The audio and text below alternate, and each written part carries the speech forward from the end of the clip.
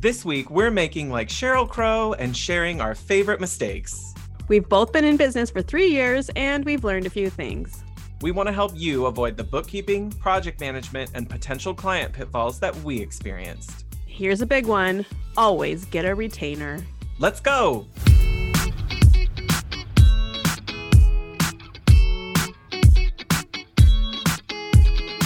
Hi, I'm Rebecca of Studio Plum. And I'm Sean of Renstead Interiors. We're interior designers Turned internet friends. turned real life friends. Welcome to the Hot Young Designers Club podcast. We're not that hot. Or that young. Every week, we'll be spilling the tea on how a new generation of interior designers can run their businesses. Welcome to the club.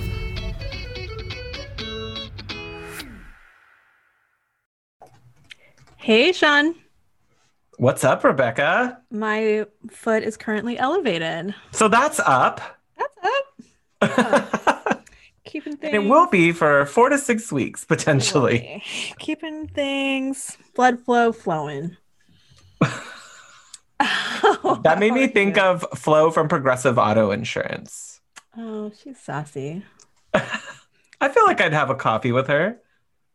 Totally. Yeah, I'd hang out with her. She'd be fun to talk to at a party. Oh, she'd have all like the dish. Yeah. Anyway, what's up over there? Over here in Pizzletown. Studio Pizzle. Probably not the marketing strategy, but Probably not. I'm trying to be positive over here. Is it working? Yeah. Okay, so the fizzle, blah, blah, blah. My foot's still in a cast. It still hurts, but we're working through it. The big fizzle in our household is my husband has a mandatory schedule change and he now works Saturdays. So his days off are going to be Mondays and Tuesdays. Sorry, Sundays and Mondays, sometimes Tuesday. And this is But he always had weekends before off. Yeah. Yeah. And looks like that's happening through March, at least. So trying to get my head around that. Well, yeah, that it totally disrupts the family environment. There's less stability in knowing what's happening. It's not just an adjustment. It's your work gets impacted, like when there's not someone there to be with Cecily, and you would ideally, you could get work done on weekends when he's there to help, play with her and spend time with her. Yeah, and I kind of do. And now you won't have that. I kind of do because I have shorter days sometimes from, mom life through the week. So I like to catch up on the weekends. And you don't really need him there with you on a Monday mid-morning. Yeah, that was the other part. I really don't. That's even more distracting.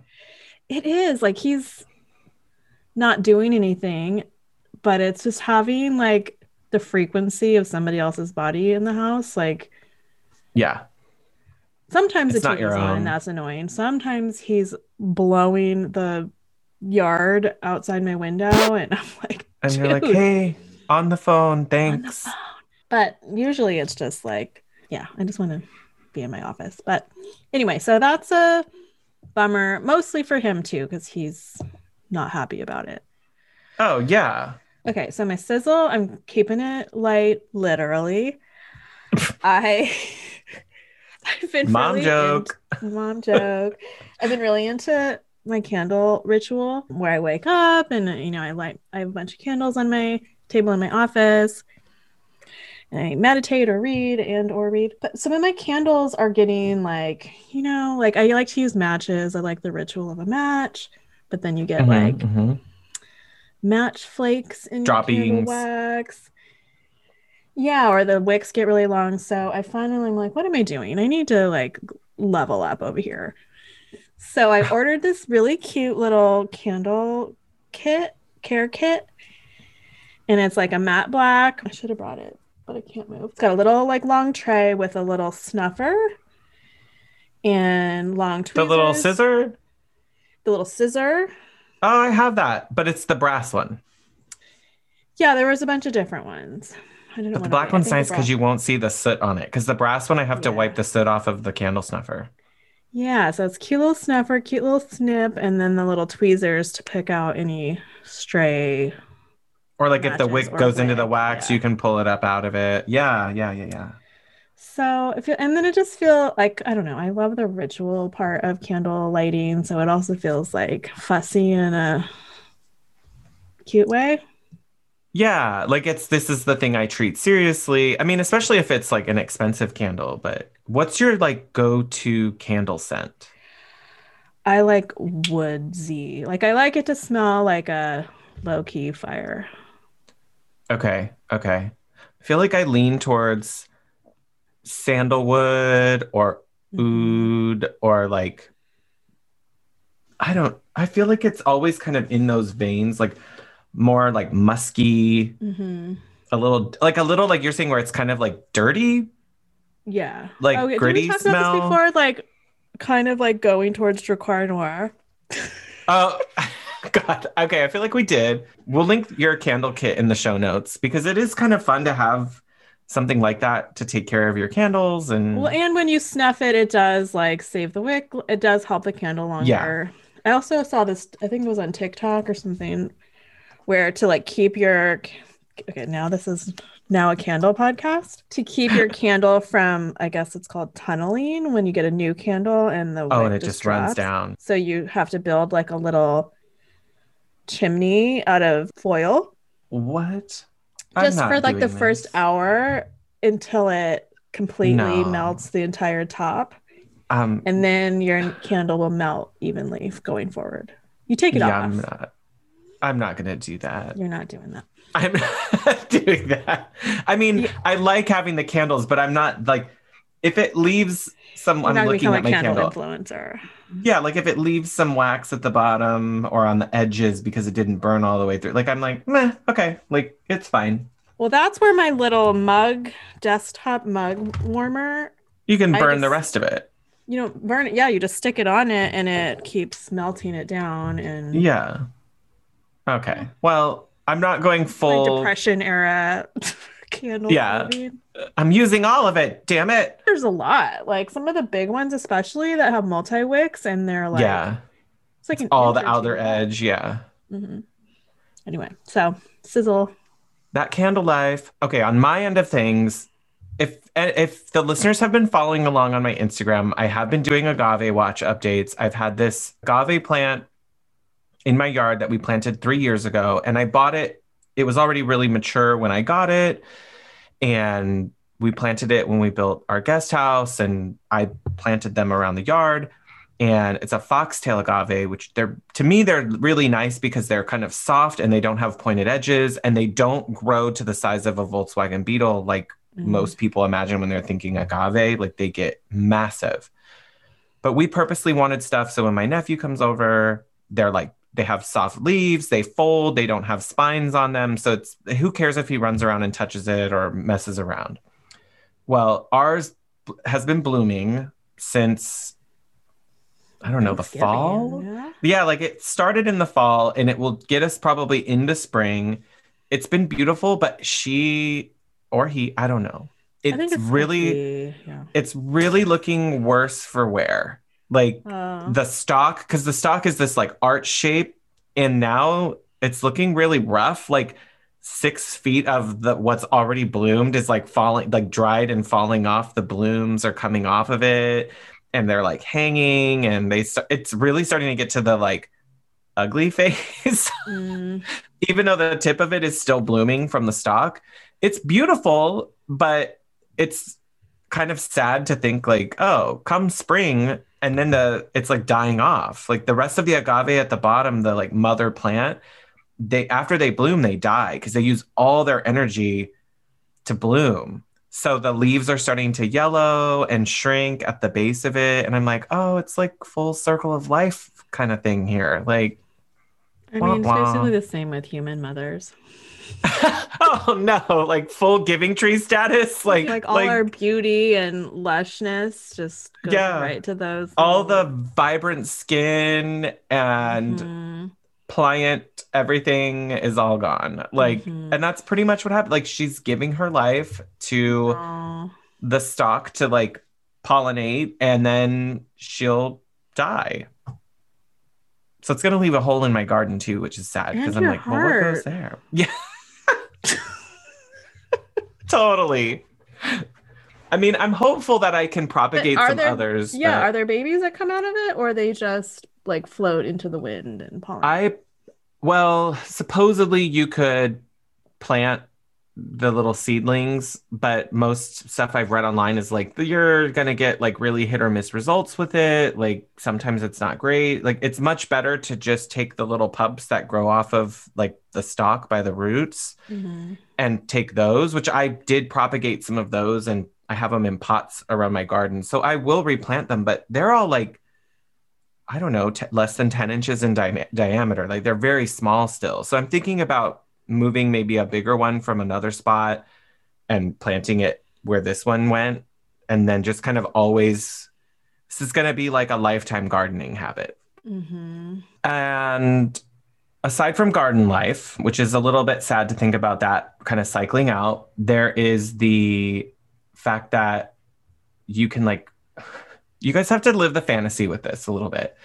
Are you guys watching Poldark? I've never even heard of that. Okay. Poldark is in the same vein of like PBS Masterpiece.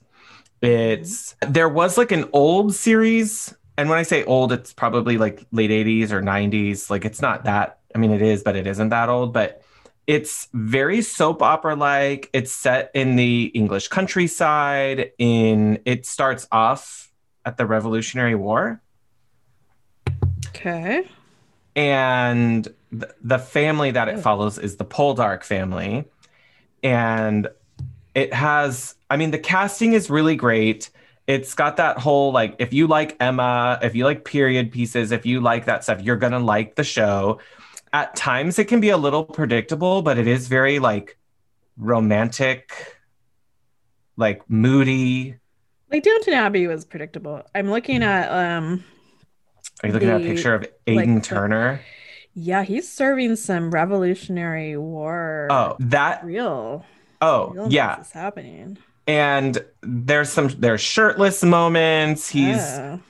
He's like on a beach in Cornwall, and they definitely know what they're doing with this show. They know that he is on the cover of a romance novel type For of. sure. He's got Yeah. like that perfectly tousled mop Yes. top hair, that He kind of reminds me 2 o'clock of. shadow. Yeah, and which you think like, oh, this isn't all like historically accurate, but I'm still gonna fall for it a little bit. He kind of almost reminds me, you guys, I don't know if well, the listeners won't care, but you guys, in the mid 90s when I was having like my gay awakening, Hmm.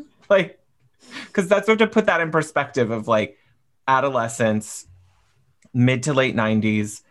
And then at the time, so the actor, Aidan Turner, who plays in Poldark, reminds me a little bit of like my prepubescent fantasies about Gavin Rossdale from Bush. Oh. Hmm. Like at the time, he was like that rocker badass. Like he hasn't. It's not. Smoldery, like Yeah, he's like kind of always just pissed off, but in a hot way. Yeah, that's what yeah, all but those then he's pictures look got like like. a cute smile, and I mean, who knows what happened with him and Gwen Stefani and all of that? Like that's a And the whole other nanny. thing. But he was definitely that like rock star heartthrob in that time frame of that. And I think that might be why Aidan Turner makes me remember some of that. But the show is great. His co-star Eleanor Tomlinson is like serving you the full like red-headed English Hmm. tousled hair. But it's great. It follows family drama. They also talk about like race and class division. So there is a lot of historic accuracy into like what was happening in the late 1700s and the turn of the century in England, in politics, globally.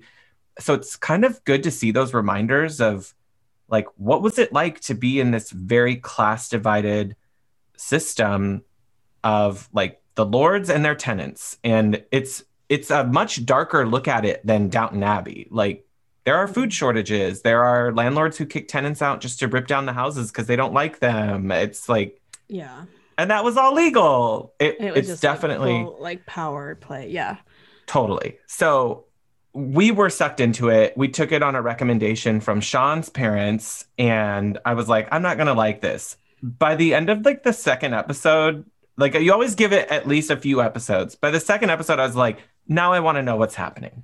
Now I want to know if the thing I'm predicting happens. Like I have to keep watching. And you're like, that person's gonna die. And then you wait and you wait. And they might not be. And then you could find yourself surprised if and when something does happen. And whose baby is that? And anyway, intrigue, everything. Wow. All right. Okay. I need It's a new show. it's a less ridiculous Bridgerton. If we need to like find, if you liked Bridgerton, but you were like, I can't suspend disbelief through all of this, you'll also like Poldark. Yeah. It doesn't seem like the color palette of Bridgerton is not the same. Oh, this is a moodier Yeah. kind of like Overcast. if you like Devol Kitchens, Mm-hmm. you'll like the color scheme of this. You might even like live your English fantasy. So we're watching it on Amazon Prime. It's free to stream on Amazon Prime. And they're I think they're only going to have one more season after the current one that's showing. So It's been on now's for your a while. It chance. looked like there's like six seasons or Oh, something. yeah, we've been like trickling them out just because I don't want to lose them all. Hmm. So anyway, So, okay, then I will just sum it up. I'll light a couple candles and get a start glass of watching wine Poldark. Yeah. and have your like romance novel realness. And elevate my foot Yep. on Saturday with Cecily. And I'll be propagating agave over here. Lovely. Should we hop to today's episode? Let's. Y'all, Sheryl Crow taught us a few things. Sometimes mistakes are worth having.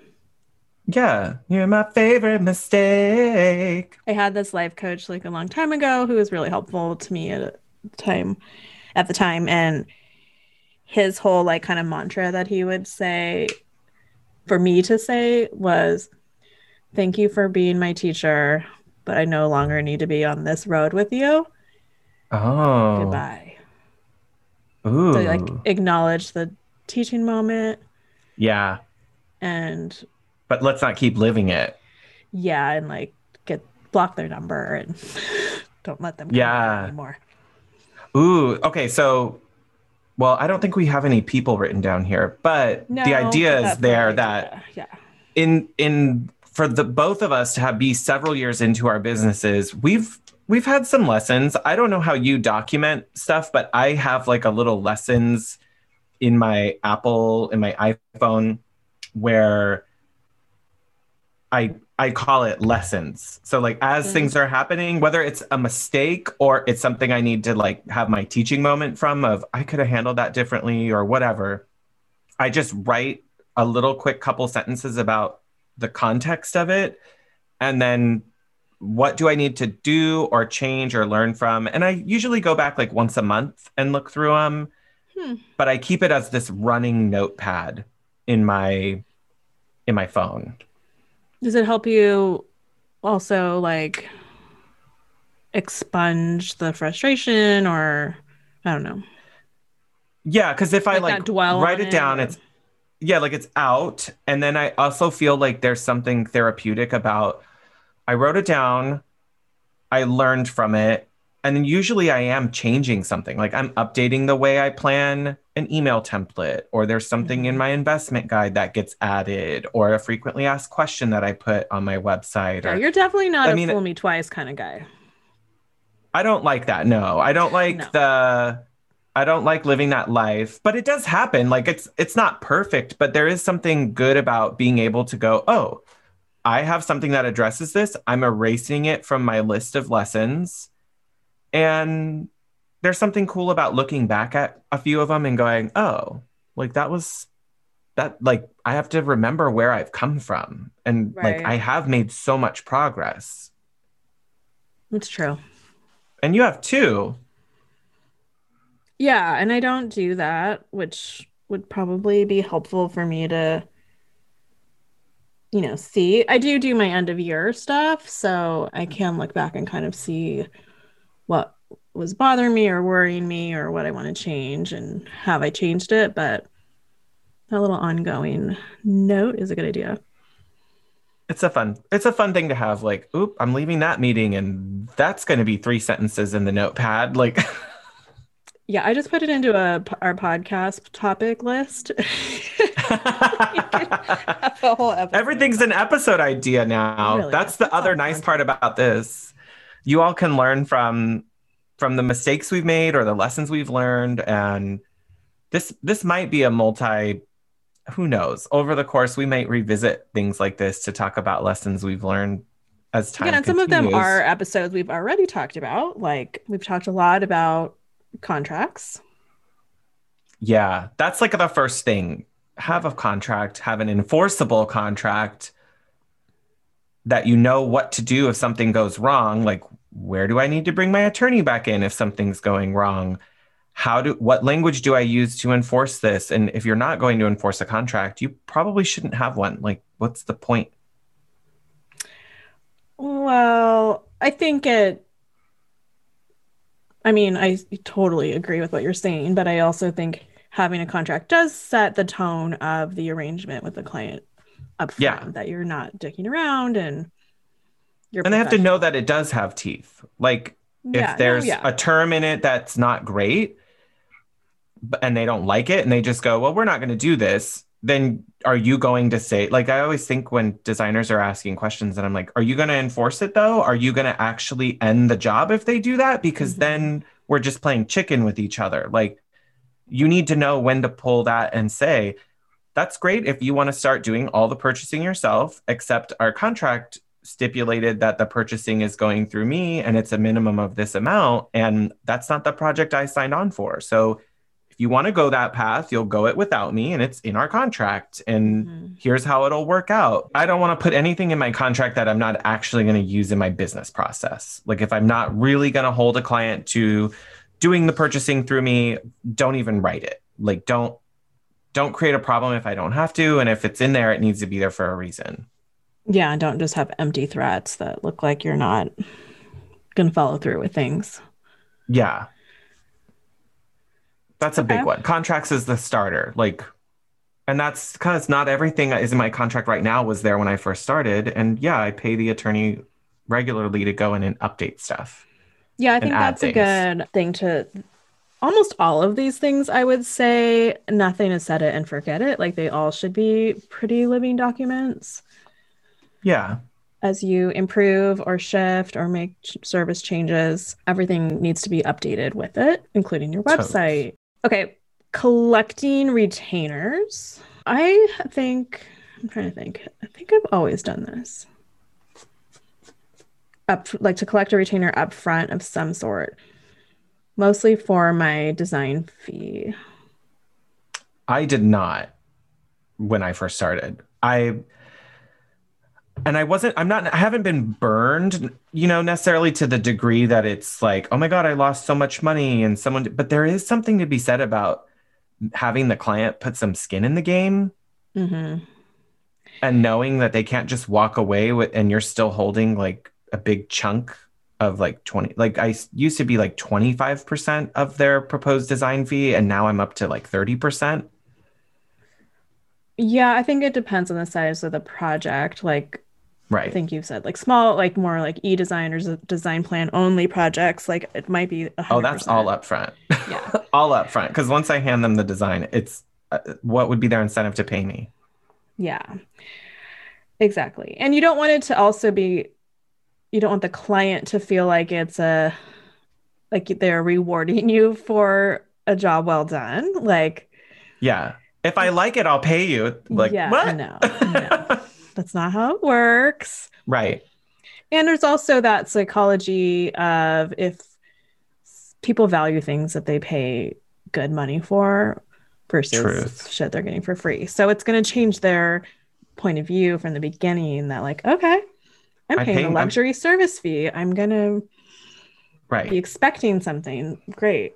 Right. And it adds more credibility to it. I've never had a client, once I decided to change it in the like at the end of my first year, it really changed the process. Like no more tire kickers, no more people feeling like they were just paying like on an as needed basis for things as I decided to invoice them. It was like, oh no, we're in this. Like we're committed. Where the communication doesn't drop off on their part where they get busy. Like, no, if they've got like money in your Yeah. pocket, then they're going to be part of this Right. Like we've already paid for this. We need to keep with this. We need to get decisions made and keep going. And so I think that helps. And yes, the side benefit of should something go wrong, you can decide to pay your most recent outstanding invoice balance from the retainer and then terminate services. Like just don't do anything more until it's resolved. And so that's nice to know that that's on your side instead of on the customer's side. Yes. Because there's been a couple incidences where the client has had to stop work. And okay, like I could probably enforce something from my contract, but it's like in one instance, she was getting divorced, and I don't need to lay that on. It was only a few hours left.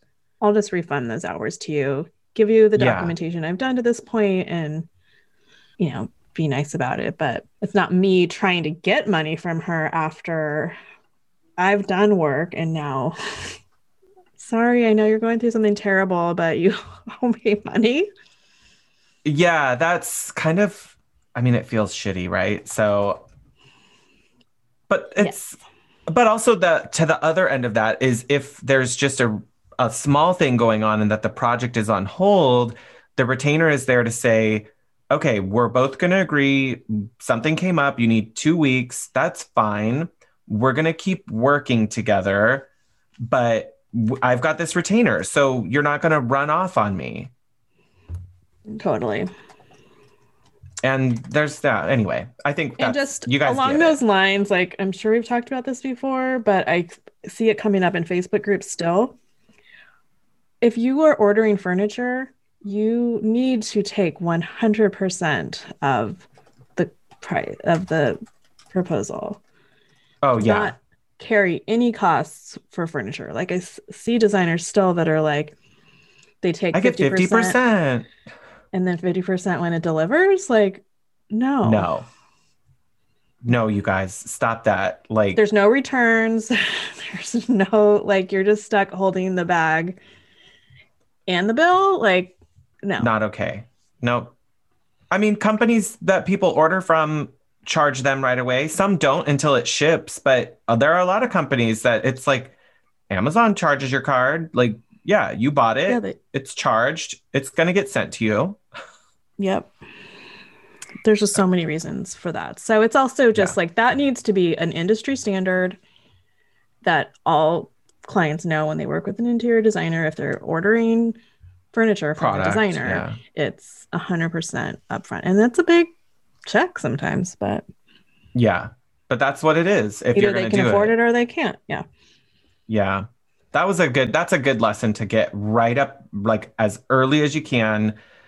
It really makes life so much better, and you don't have any resentment. You're not dealing with back and forth on, oh my God, are they going to pay me and I have to pay my rent this month or what? Like, huge risk. I mean, it's not crazy to have a $30,000 furniture order is not very much, and that's a shit ton to have on your balance sheet. Yeah, I would not. Yeah. And also like oh my God, it's been 4 days and my client hasn't paid their invoice. It's like, I'm not worried if I have the retainer. Like, I'm not going to chase. I don't really nag my client. Like everyone gets busy, but I don't ever expect my clients like, oh, the minute I send it is the minute they're going to pay it. Like, that's great. But also people have jobs and families and lives. I'm going to give them some grace. And if I've got my retainer, I'm not worried. Yeah. So get a retainer. This next one you're really good at is getting everything professional that's client facing. No, I think you're really good at it. Oh, stop. No, you are. No, you're good at it. I think it's just about getting professional marketing and materials and handouts in front of your clients from the beginning to whatever level you can do those on your own. Yeah, they don't need to be like crazy graphic design award-winning documents, and don't spend so much time that you're like no one cares. You know, there's a threshold of how good it should be designed, probably. Just we're Yeah. not graphic designers, but well, some of you aren't. Just kidding. But, like, I have to watch myself. Like, okay, you're not being a graphic designer right now. Like, just make it professional, make it brand consistent, and move on. Right. Like get it good enough, put it in a PDF. It's not a Word document. It's not Google like a Doc. notepad. Yeah, Google Doc or something. But like have it be something they can't edit or type on or change. Like if you don't know how to convert to PDF, like you got to use your Google more and get all that stuff done. That's important. Use Canva if you really like don't know any graphics software, which is I mean, you totally can even fine. change the size of slides in PowerPoint to be like letter size and build it Yeah. in there if that's what you know. Like do whatever you got to do to get it clean, professional, upfront. But when people ask questions, they want something that looks like you've put a lot of thought into it. It gives them Also, more again, confidence. like luxury service, like you don't go to a beautiful department store and get like a It's like a lawn guy handout instead of a professional yeah. brochure about their credit card. Yeah, or like the Nordstrom gift card comes in a beautiful box. Like Yeah, it's all got to be presented at the level of company you're trying to be. right. And it can still feel boutique. It can still feel personal. It can still be you, but it's like, yeah, it needs to be a little bit of an experience when you do it. And it's so much easier to your point about selling yourself to that level of client. If Mhm. everything they've seen speaks to that, it helps with developing trust faster. Totally. Also, and And not your like Hotmail account or yeah, you're just like we're not naming a names. ABC design at Gmail. Like you guys, it has to stop. That definitely to me feels fly by night. Like it feels hobby level. Like, yeah, and you don't want to write a check for tens of thousands of dollars to a Hotmail email address. Yeah. We Also, went like over this in the if you brand. believe that, then you might have won a foreign lottery in somewhere out of the country and you just have to pay the taxes. Maybe the prince. Email scam. Yeah, and we went over that a little bit more in Does Your Brand Suck? Is that the one? We'll link in the show Yes. notes. Yeah, that's a good go back for you guys is get your stuff together because this is kind of part of it. And I think you guys can get there from there. But that's a good lesson to learn of like once you get all that together, it really ups your credibility with clients. And your Um, confidence, I feel like. I mean, I know I kind of talk more about that emotional stuff, but like, Here it yeah, is. here's my beautiful package. And even if I don't feel like a legit designer right away, I look like one. And that's fake Right. it till you make it is something. Definitely. Speaking of fake it till you make it, this is like the culmination of both of those things and like the professionalism you put forward and contracts is whatever you all are doing, especially in the early stages of your career, you have to be sure that you have the right to take photographs in your contract. Because I did get burned from this from a client who I love them, but they really they didn't understand that part of doing a project for me is the ability for me to market projects. And one of my first big projects on my own was a full home remodel.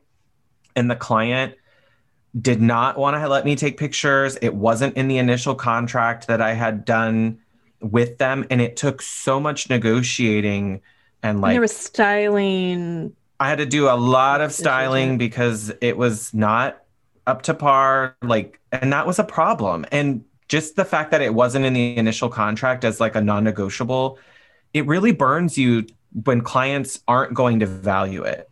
So it's something that as soon as that became an issue, any contract that went out after it was like, this is a given. Like, if I want to take pictures and use them for Instagram or use progress photos or do finished photos, it's my right to do that. And yeah, I've heard from a couple other designers that clients who don't want to photograph or who really are at a level where they have like non-disclosure agreements and they're not going to photograph it, they compensate with their design fee.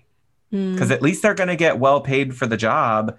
And right, because this job isn't great. going to help them get more jobs. Right. Unless, of course, referrals. But yeah. And referrals are never guaranteed. Like usually the people who are like, well, I'll just refer people to you. If I didn't get the pictures, there's nothing in it yet. Totally.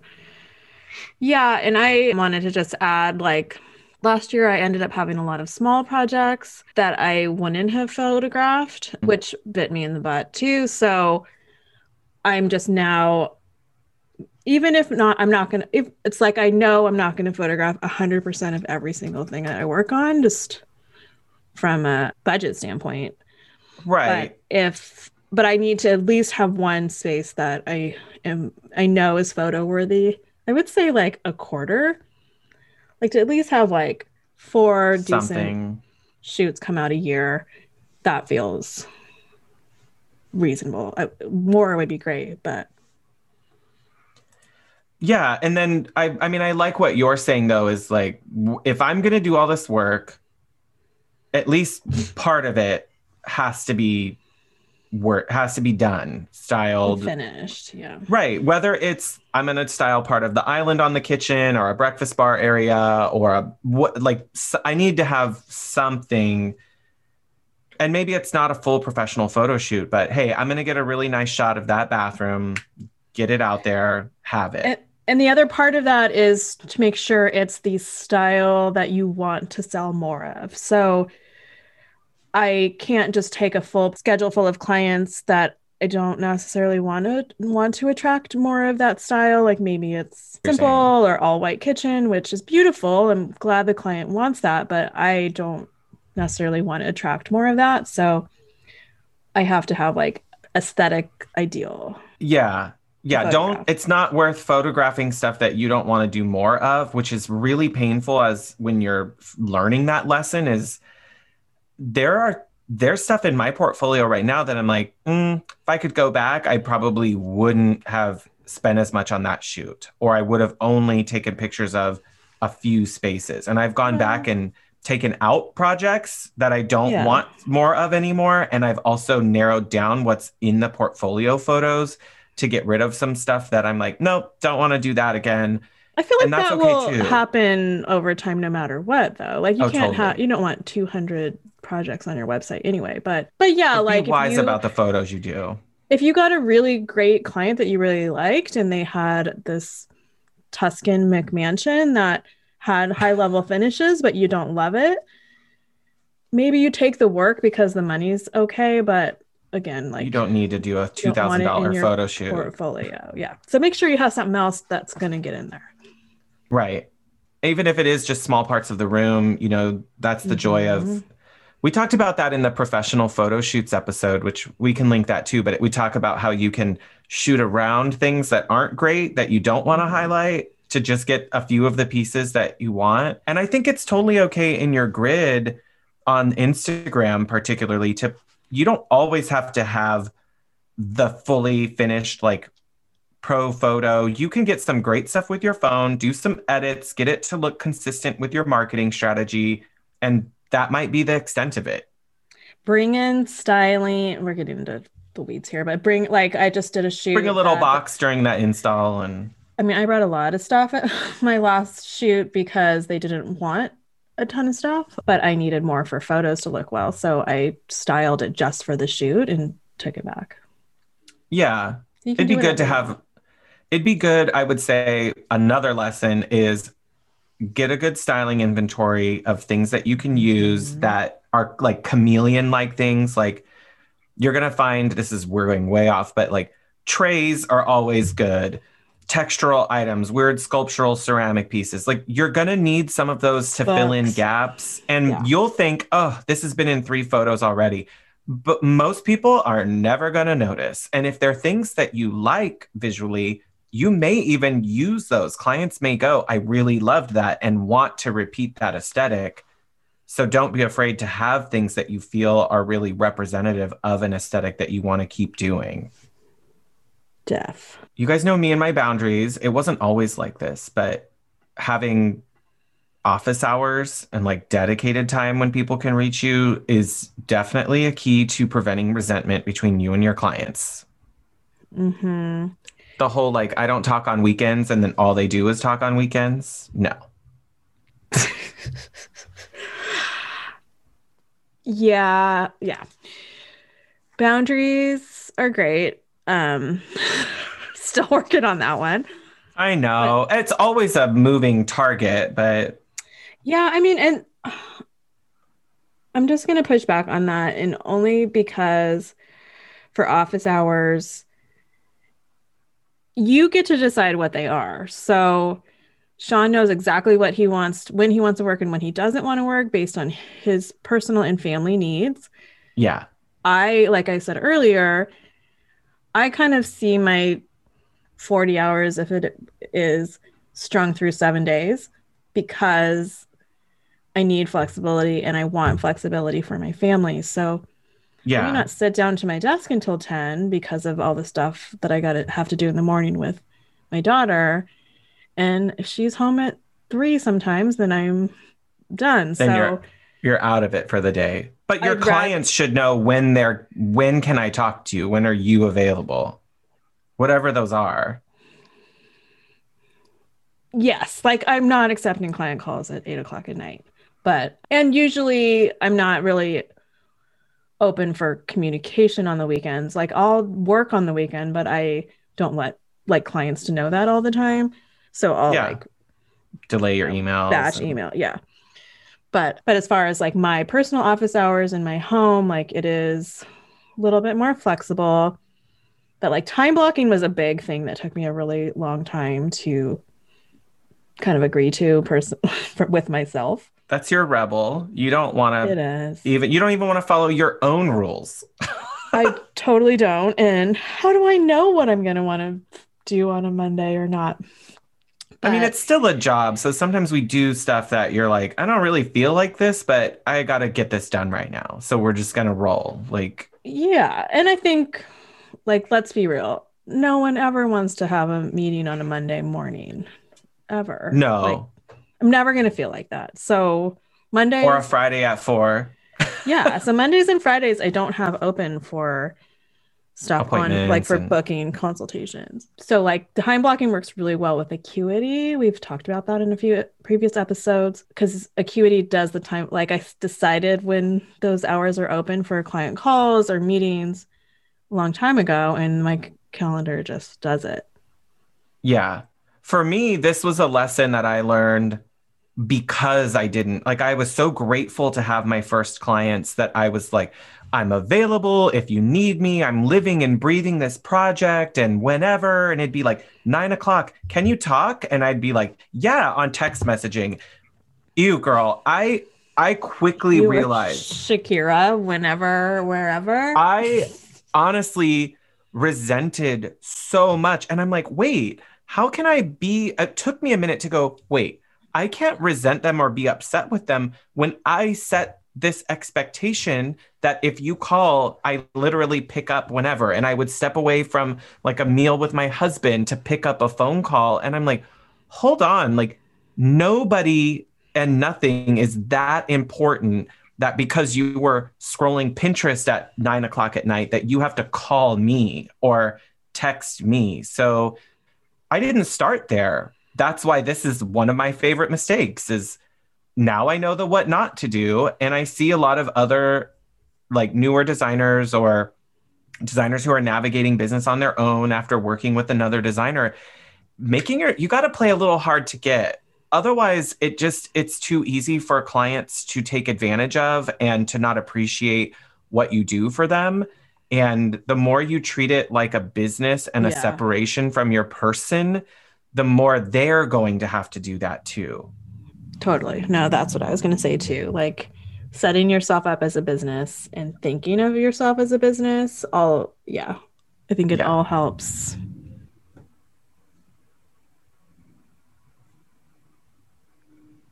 I think, yeah, just doing the two, those last.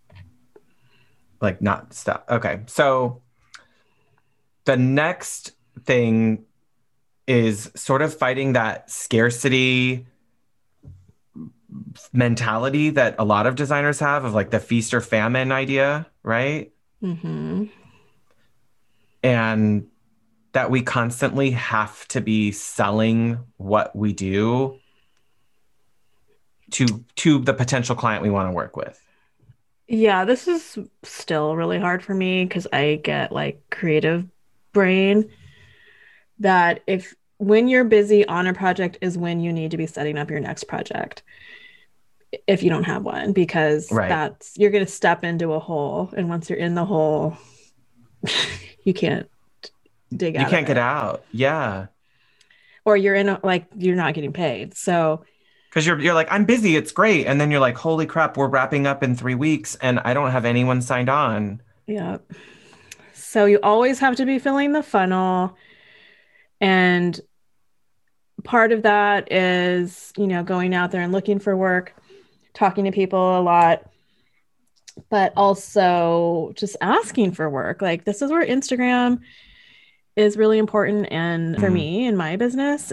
And I'm not saying I'm doing awesome at it right now because I'm not, but you have to remember to remind people how to hire you, what it is you are actually selling, what you want them to Yeah. do, even if it feels salesy and I don't But know. we're salespeople. We Like are. I hate to say it to anyone who didn't already realize it, but this our job is to sell a beautiful lifestyle, furnishings, like our services. It's a product. Like Mm-hmm.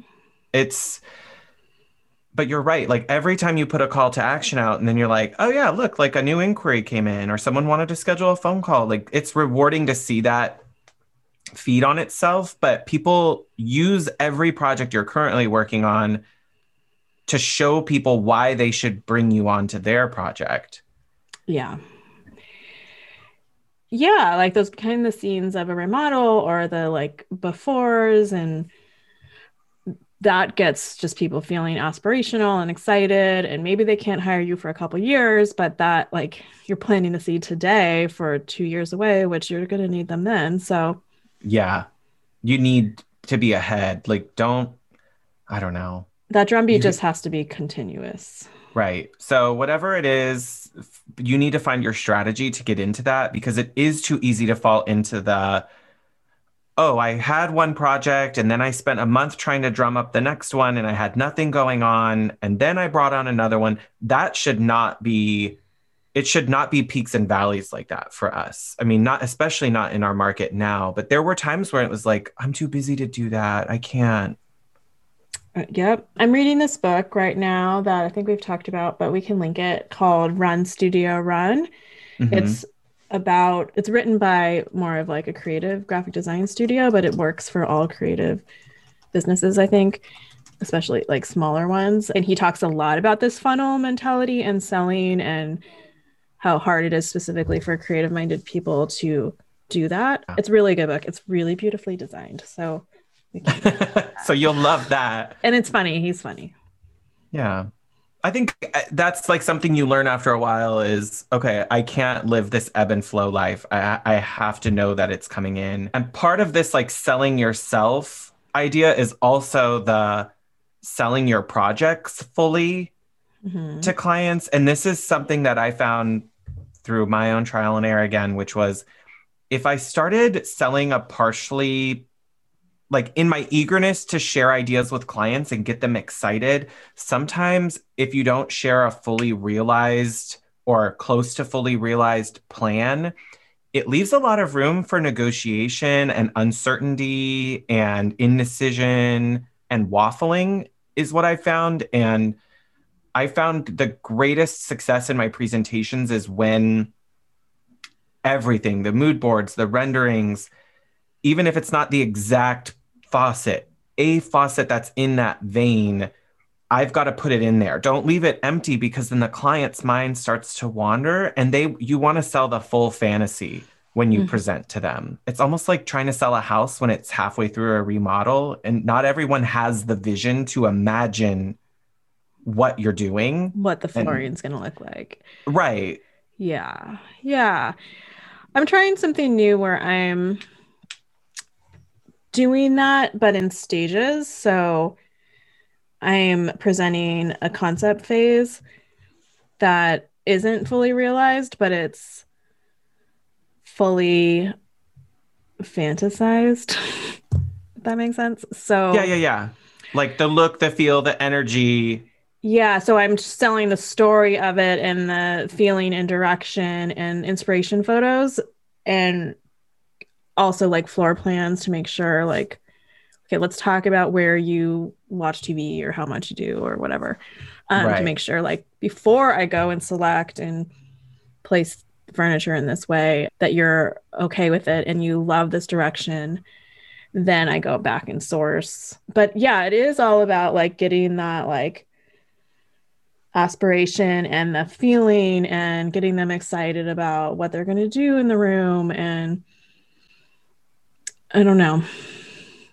It's helpful to use that as when we get to the messy parts and we get to the technical stuff, and it's like your house is demoed or whatever, or the room is kind of like all empty because you're about to put stuff in. There's that waiting game, and it's good to pull them back. Like, remember, this is the shiny fantasy that we're going to. Like, don't lose sight of this at the end of the tunnel.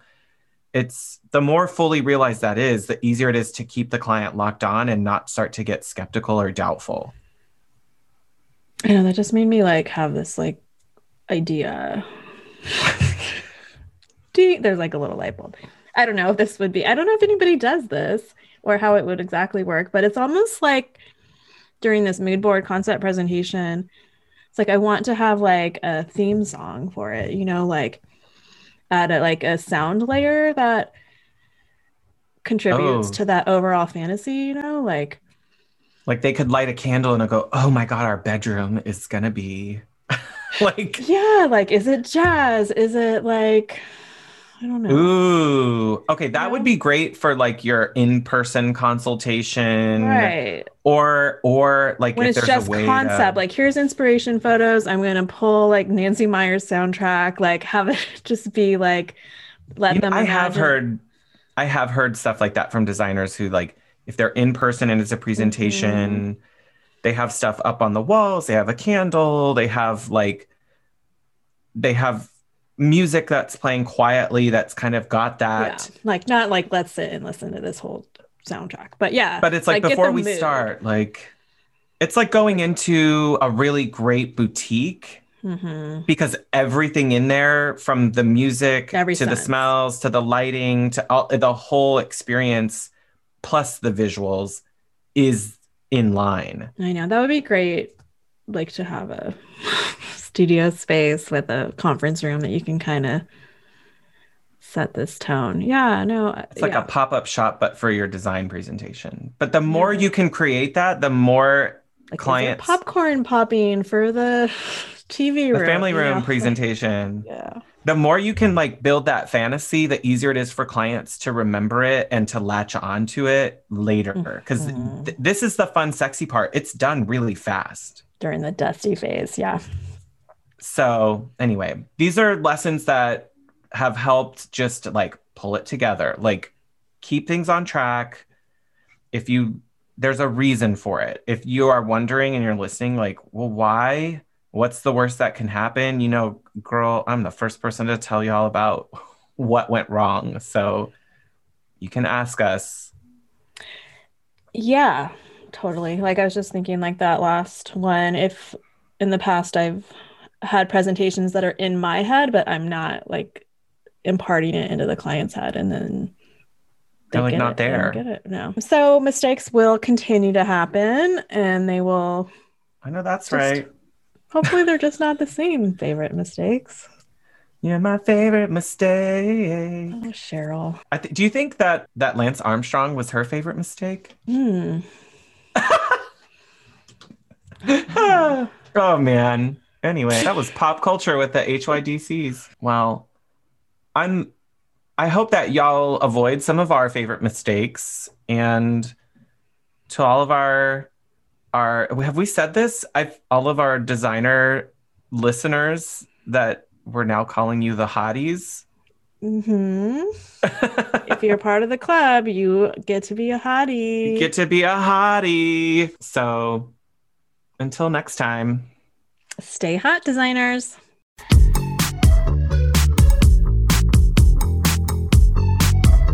Thanks for joining this meeting of the Hot Young Designers Club podcast. If you liked what you heard, please subscribe and leave us a review on Apple Podcasts. Check out the show notes there for links to things we talked about today. We are keeping the conversation going on Instagram, so don't forget to like, comment, and follow at Hot Young Designers Club. You can find Rebecca on Instagram at Studio Plum. And you can find Sean at Renstead Interiors. That's WRENSTED. This person is trash instead of their name. Like, yeah, I changed their contact to Yeah. do not answer no matter how late it is or how drunk you are. Right. Like, this person is trash. Hello? It's like, You had a little this is Melvin. you had a little fry. Okay, let's just do Okay. it. Oh. Ah.